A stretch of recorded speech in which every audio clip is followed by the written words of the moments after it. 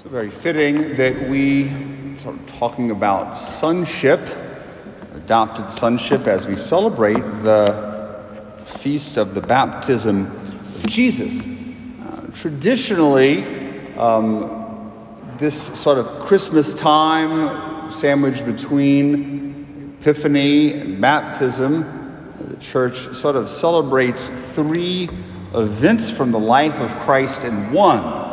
You could see it in one of the antiphons for the Epiphany, where we celebrate the baptism of Jesus at the Jordan, connected to the Epiphany itself, the revelation of three wise men, but also the third one is the wedding at Cana. Why do we celebrate or sort of connect these three events from the life of Christ?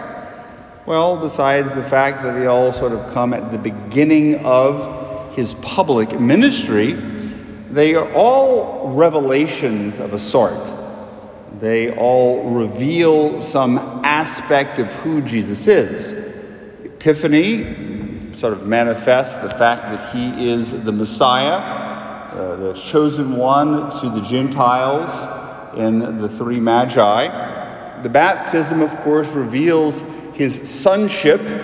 He is the beloved Son with whom the Father is well pleased. And the wedding at Cana reveals that he is the bridegroom who has come to marry his bride. But if you spend some time sort of reflecting on these revelations, which we as a church understand and sort of take for granted, that at the exact moment that they were happened, that these revelations were all fairly hidden or discreet. The baptism, while it may have been a public event, all of Israel was not there. People didn't come in order to see Christ baptized. He was baptized with the rest of the crowd. And indeed, with the voices, the heavens opened and we heard the voice. But still, it was to a very limited amount of people. The Epiphany was really revealed to three people who no one knew. Three magi who had come from a faraway land. And then to the wedding, even though there was a crowd there, it was really only the servants and Mary who knew what had happened. No one else knew what had happened or that Jesus had worked that miracle. So what's the lesson that we can sort of learn here? The lesson from these three events, which are so intertwined, is that Christ does reveal himself, but often he does so in a very hidden, discreet, and a veiled manner. He reveals his identity, but it's not with lights and with spectacle, but in a very simple way. Most particularly, we can probably see this in the Eucharist. We believe that Christ is present there, that he reveals himself, but he is doing so in this very hidden way. We have to perceive his true presence under the appearances of simple bread and wine. Well, I think that this is true for Christ's identity, revealed to us, these different facets, in a very hidden way. From my own experience, and I think probably I can make a theological argument about this too, the same goes for our identity. For our own identity as sons, as brothers, as priests, whatever it will be, he does reveal it to us, but often in a very simple and very, very hidden way. Often in ways that we don't expect, or in ways that we don't even see. So often we want those big signs, the heavens to open up, and for the Lord to tell us that he's well pleased with us, for some apparition to occur. While this does happen not only in Scripture, and it happens within the history of the church, it happens very, very rarely. It is not the norm. The norm when the Lord speaks to us, when he speaks to his people, when he speaks to his church, he does so in a very simple way.